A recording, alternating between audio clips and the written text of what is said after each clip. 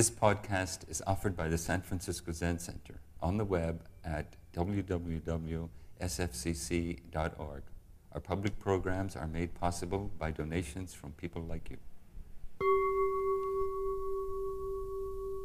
Welcome to the San Francisco Zen Center. My name is Kyoshin Wendy Lewis, and today I will be addressing the aspect of philosophy in the practice and study of Buddhism. And as a basis for this topic, I'll be referring to the fourth of the Four Foundations of Mindfulness as they're presented in the Satipatthana Sutta. So the four foundations are contemplation of 1, the body and the breath, 2, feelings or sensations, 3, the mind or consciousness, and 4, the dharmas. So the first 3 are familiar to most people who've engaged in Buddhist practice and in Zen practice. But the fourth, the contemplation of the dharmas, can be a little more complex. So in December, many Buddhist Sanghas, maybe all, engage in what's called a Rohatsu Sesshin, or retreat. And this is a celebration of the enlightenment of the Buddha. So that a 7-day sesshin is going to begin tonight here at City Center. And part of a sesshin, of course, is what you're not going to be doing during it. And the other part is what you will be doing during the sesshin or during a single period of meditation. What are we engaging of ourselves and those around us and the world when we engage in meditation? And before a retreat or a sesshin, there's often a lot of busyness and anxiety and preparations and sort of a hectic atmosphere. And so the first few days can be a sort of a coming down from that in a way. But most retreats and sesshins kind of settle down, and the participants kind of settle down after a couple of days. So even the third day can be still a little static. But how does this settling occur? Is it just you get so tired of fighting? Or is it that you start to relax? What are all those things, and what can support that kind of settling? Because a sesshin or a retreat like this, it's really an extraordinary opportunity and a privileged one. It's not just, some special thing that we all think is so magical. It's a privilege, so how do we honor that? So in Zen, meditation is taught as being based in the posture and the breath. And Shunryu Suzuki's term, beginner's mind, refers to the mind that is able to be patient and to apply, that attention to the posture and breath over and over again, repeatedly, without really knowing what that might lead to. It's an instruction, follow the instruction, something like that. So instead of focusing on enlightenment or the next day or after sesshin or whatever it might be, and also about how enlightenment might empower us or free us or improve things, the basic teachings are approached and applied with curiosity and humility or openness. So the first of the 4 contemplations is contemplation of the body in the body.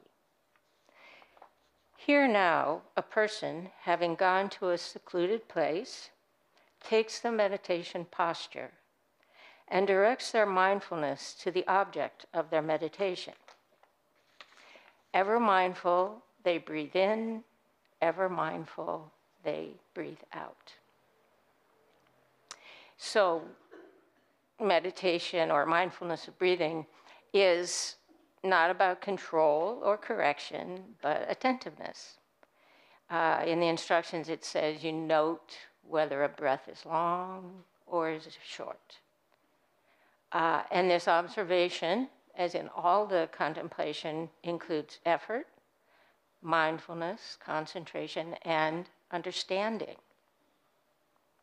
And as that attentiveness is applied, the object of meditation changes and shifts, and one's relationship to it shifts.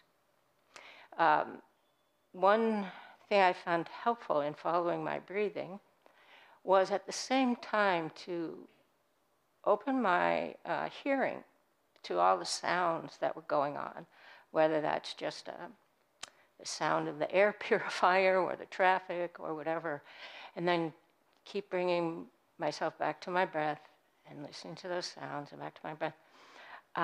So that's one of the ways to change or deepen a relationship with concentrating on your breathing. And this first foundation of mindfulness continues to our 4 postures: standing, walking, sitting, and lying down. And this is a training of the mind, because those 4 things are things you'll be doing during sesshin. They're things that you do in relationship to your meditation, even if it's just that one period or a day or whatever. So you become aware of, in these postures, the myriad thought moments that arise and pass away. And what are involved, sometimes we're very self-conscious about how we look and how we're standing and how people see us. And other times we're just tired and we're just sloppy. And all those different states related to those postures are included. And this allows us to become familiar with the intentions that are behind these simplest actions in our everyday lives, and then how those affect more complex circumstances. The second foundation is contemplation of feelings. And in Buddhist terms, feelings are not emotions, but qualities or sensations, which is basically pleasant, unpleasant, and neutral. And of course, we naturally grasp those things that are pleasant, perfectly ordinary, normal thing to do. And we don't necessarily examine how that's contingent to unpleasantness and neutral feelings. And when we feel an unpleasant sensation or a neutral sensation, there's usually an urge to change it, to feel like something is maybe wrong or boring, something like that. And we don't necessarily notice how contingent that is to our preference of what's pleasant. So, according to Buddhism, just observation, training the mind to notice these feelings and how they arise and pass away, is part of transformation. I do remember when I had an experience of, I've mentioned it before, there used to be a motorcycle, sales place down the street. And so people would test the motorcycles up and down Page Street and Laguna, very loud. And during sesshin, that was pretty intrusive, So I thought, okay, it's just a sound. Why am I getting so worked up? So I just kept listening, and I started listening to all the sounds around me, and it shifted. It did become just a sound, which is hard to describe. But imagine no longer being irritated, and having that sort of pass away. The third foundation of mindfulness is contemplation of the mind, or consciousness.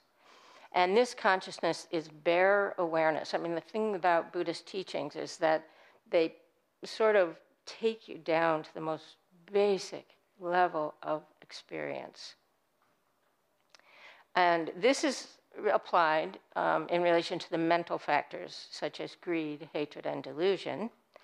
And there are different types of consciousness, but the mindfulness instruction is to be aware of when, for instance, one is angry, sleepy, joyful, distracted, and so on, and to note that state. And then just as with the breath, how it arises and passes away, and one becomes aware of the causes and conditions and types of clinging and aversion related to all these various states. So the fourth foundation of mindfulness, which is the one I was focusing on, is contemplation of the dharmas. So after you've done all those, the first three, you've contemplated the body and the breath, sensations and consciousness. These shift to actual sort of teachings. And for the fourth foundation, these are the 5 hindrances, the 5 aggregates, the 6 sense spheres, the 7 awakening factors, and the 4 noble truths. And I'm actually not going to tell you what those are, because I know you can look them up, and that some of you have heard of them and worked with them. And one of the ones I will talk about is the 4 noble truths. So as that experience, as I said, of the breath and posture, sensations, there's a deeper sense of the mind or thought tends to arise. And it's sort of like, okay, what does all this mean? And how do I live my life as it arises and passes away? And so there's 21 contemplations outlined in the 4 foundations of mindfulness. And for all of these, the attention is referred to as noticing or making clear. And with the 4th foundation, the requirement shifts to a kind of application or critical thinking about the teachings. What do you do with them? How do you know whether you understand them? How do you come to an understanding of them? And in his commentary on the 4 foundations, Venerable Analayo, who wrote a wonderful book about that, suggests that the first 3 establish qualities conducive to equanimity, and that a temporal progression towards realization could form the key aspect of contemplation of dharmas. So temporal progression means you develop skills and methods over time. Based on a sufficient degree of mental stability through overcoming the hindrances, contemplation of dharmas proceeds to an analysis of subjective personality in terms of the 5 aggregates, and to an analysis of the relation between subjective personality and the outer world in terms of the 6 sense spheres. These 2 analyses form a convenient basis for developing the awakening factors, whose successful establishment constitutes a necessary condition for awakening. To awaken is to fully understand the 4 noble truths as they really are, this being the final exercise among the contemplations of dharmas and the successful culmination of satipatthana practice. Yeah, right? I mean, you hear that, you read it, and the how of mindfulness can seem very esoteric and sort of even annoyingly vague. And that's from the very first instruction to take the meditation posture. And yet often, and I felt this, and others have said they felt this, that first thing, sitting down in meditation, has felt like coming home. And in Buddhist terms, this could be called stopping. And I think that can feel like a relief or a return. And yet to stop repeatedly becomes more complex, more intentional. And essentially, it's a skill that develops through being given attention. And I think sesshin, or even a period of meditation or a retreat, allows for the spaciousness necessary for that attention. As you settle into the repetition and rhythm of repeated meditation in the postures and activities that involve sitting, standing, walking, and lying down, and noticing the arising and passing of sensations and states of mind, a deeper consideration of reality can be possible. You know, understanding, as Analayo said, of things as they really are, and Suzuki Roshi used to say, things as it is. And I think this is a disorienting perspective in our normal everyday life, but it gets less so. And one of the qualities that is not often referred to explicitly is something I've spoken about before, and I call poignancy. And that includes kind of, in the midst of all this effort and this intention and these instructions, the sort of pathos of our human nature and a realization of the unresolvability of this human condition. In his philosophy, Jacques Derrida uses this term différance to indicate this kind of poignancy. And I think and believe that all people engaged in philosophical thinking and spiritual practice have to deal with it at some point in their examination of how to understand the meaning of one's life in relationship to all other things. The philosopher and novelist Iris Murdoch concluded that philosophical concern involved ethics, and that was about love. Love is the extremely difficult realization that something other than oneself is real. Love, and so art and morals, is the discovery of reality. And I think one of the aspects of this is self-examination that sort of reveals our contradictory attitudes and impulses and our self-righteousness and our absurdity, as well as all of our caring about the world and so on. So Analayo refers to an analysis of the relationship between subjective personality and the outer world, sort of matter-of-factly. Yet, even in you think of this sort of esoterically, it'll bring up some somewhat uncomfortable as well as wonderful insights. And I think, for instance,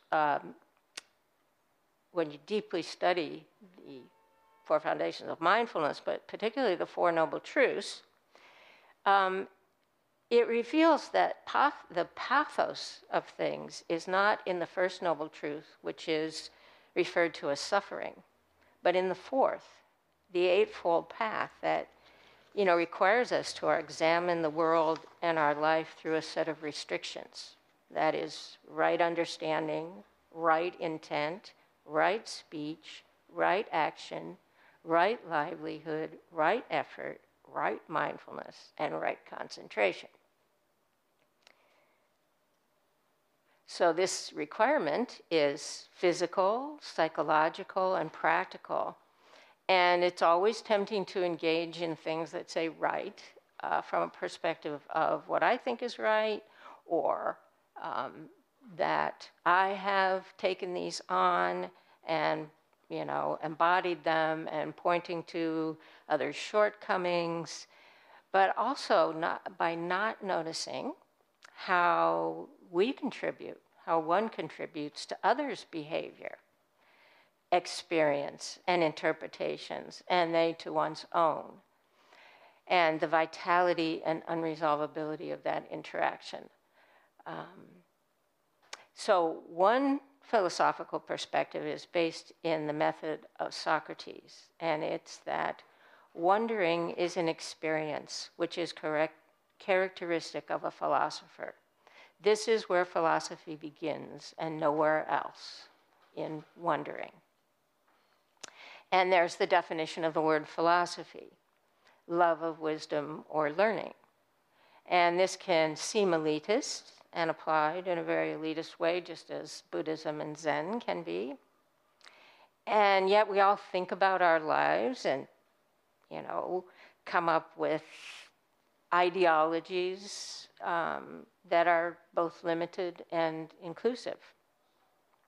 And they're informed by complacency, hope, our personal suffering, suffering of others that we perceive, our developed perspectives, our attention to the world, our lack of attention, our experience, and so on. And in the midst of all that, there can be these little windows or openings for attention or inquiry.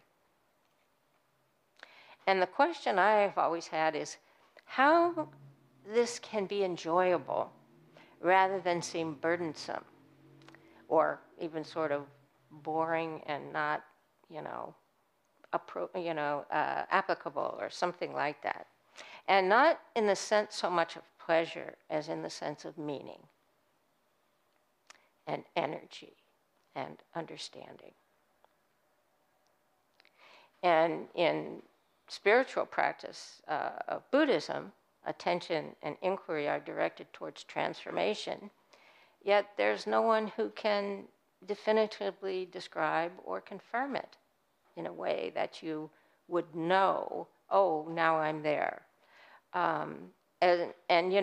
As with philosophy, we're kind of swimming alone and with others and with everyone and everything else, and in the midst of the kind of wonder and confusion of meaning and purpose.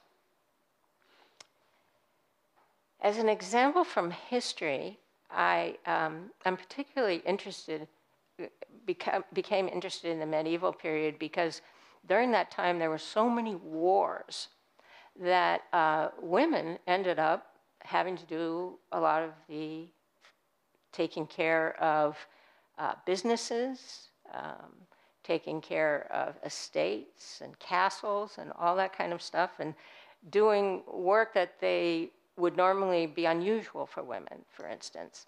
And so as I have sort of looked at that period, and it's not the only one I am interested in, but I started, these odd little things would come up, and one of them was the discovery of this group of women called the Beguines. And they were active in Europe between the 13th and 15th centuries. They were a lay religious movement, and it involved single women who owned property or businesses, and some of them who worked in those businesses or in other businesses, assistants to bakers and in sculpture, and there were scriptoriums where women worked copying manuscripts and that sort of thing. So these Beguines lived together in small households and larger communities, and they shared expenses and duties, and many of them also supported and were supported by their extended families. And in Germany, Meister Eckhart lectured to and discussed theology with women in beguinages. And in Paris, many Beguines owned, ran, and worked in businesses that were associated with the silk trade. So, say a woman who owned a business, her community, her Beguine community was often people who worked for her.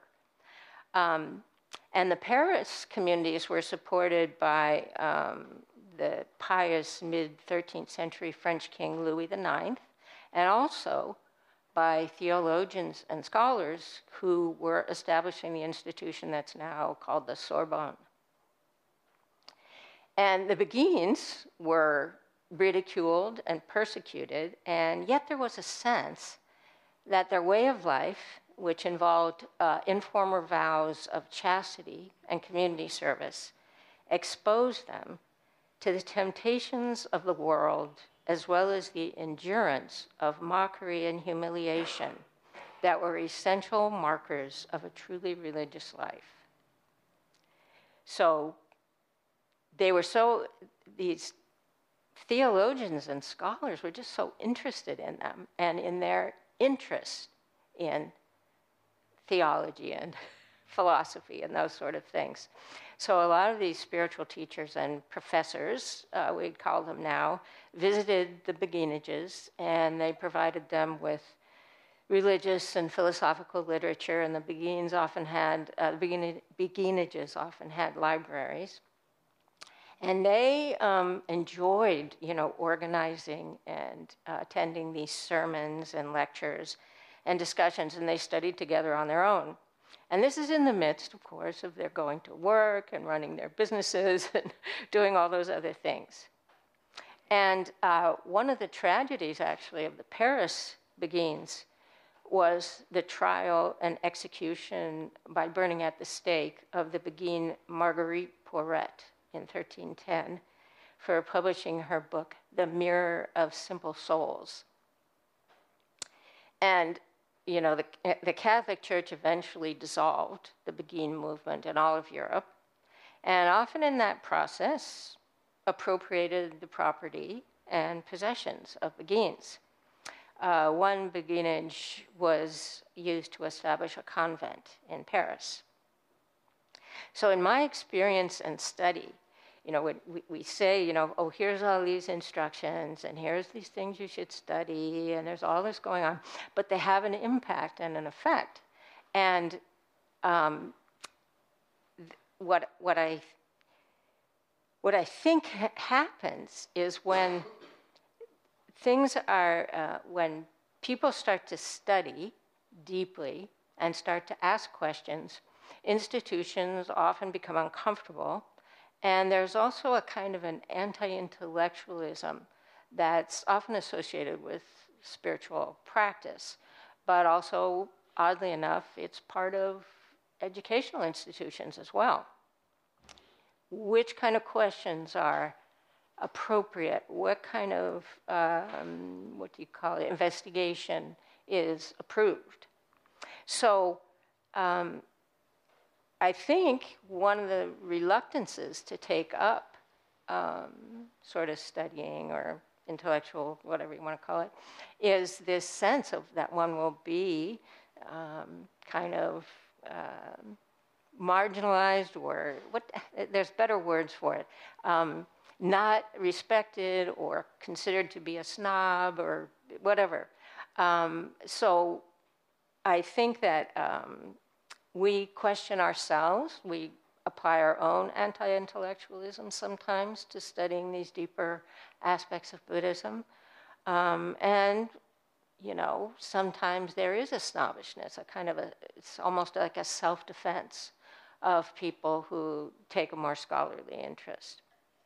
But there are compensations, and I think particularly they are in developing one's practice experience. So, in Philosophy of the Buddha, Christopher W. Gowans proposes, the Buddha offered his teaching to all human beings, and he invited us all to reflect on what he taught and to learn from it. His teaching spread to societies such as China and Japan that were substantially different from his own.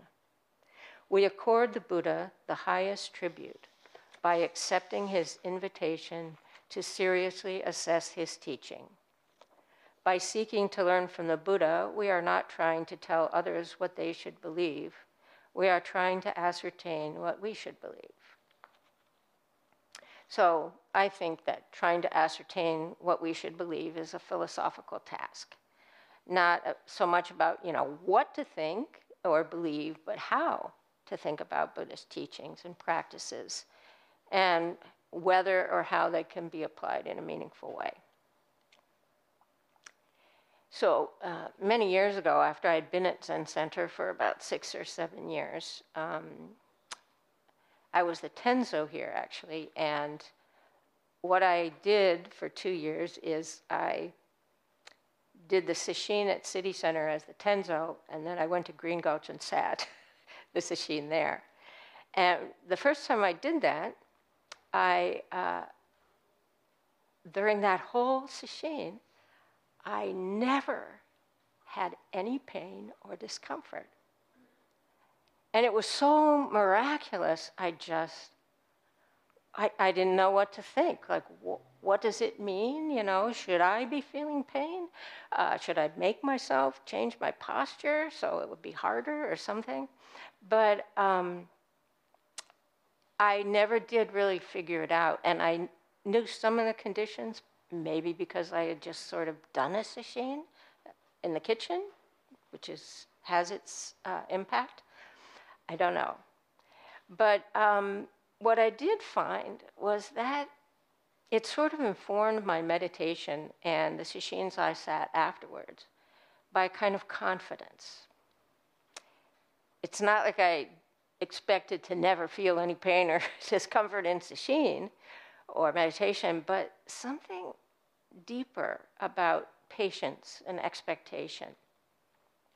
And in a way, the way I ended up applying it was that I considered, each period of meditation to be approached as though it was the first and the last. This is the only time I have. This is it. And to respect my body and mind as being capable, and to keep a sort of sense of humor and perspective.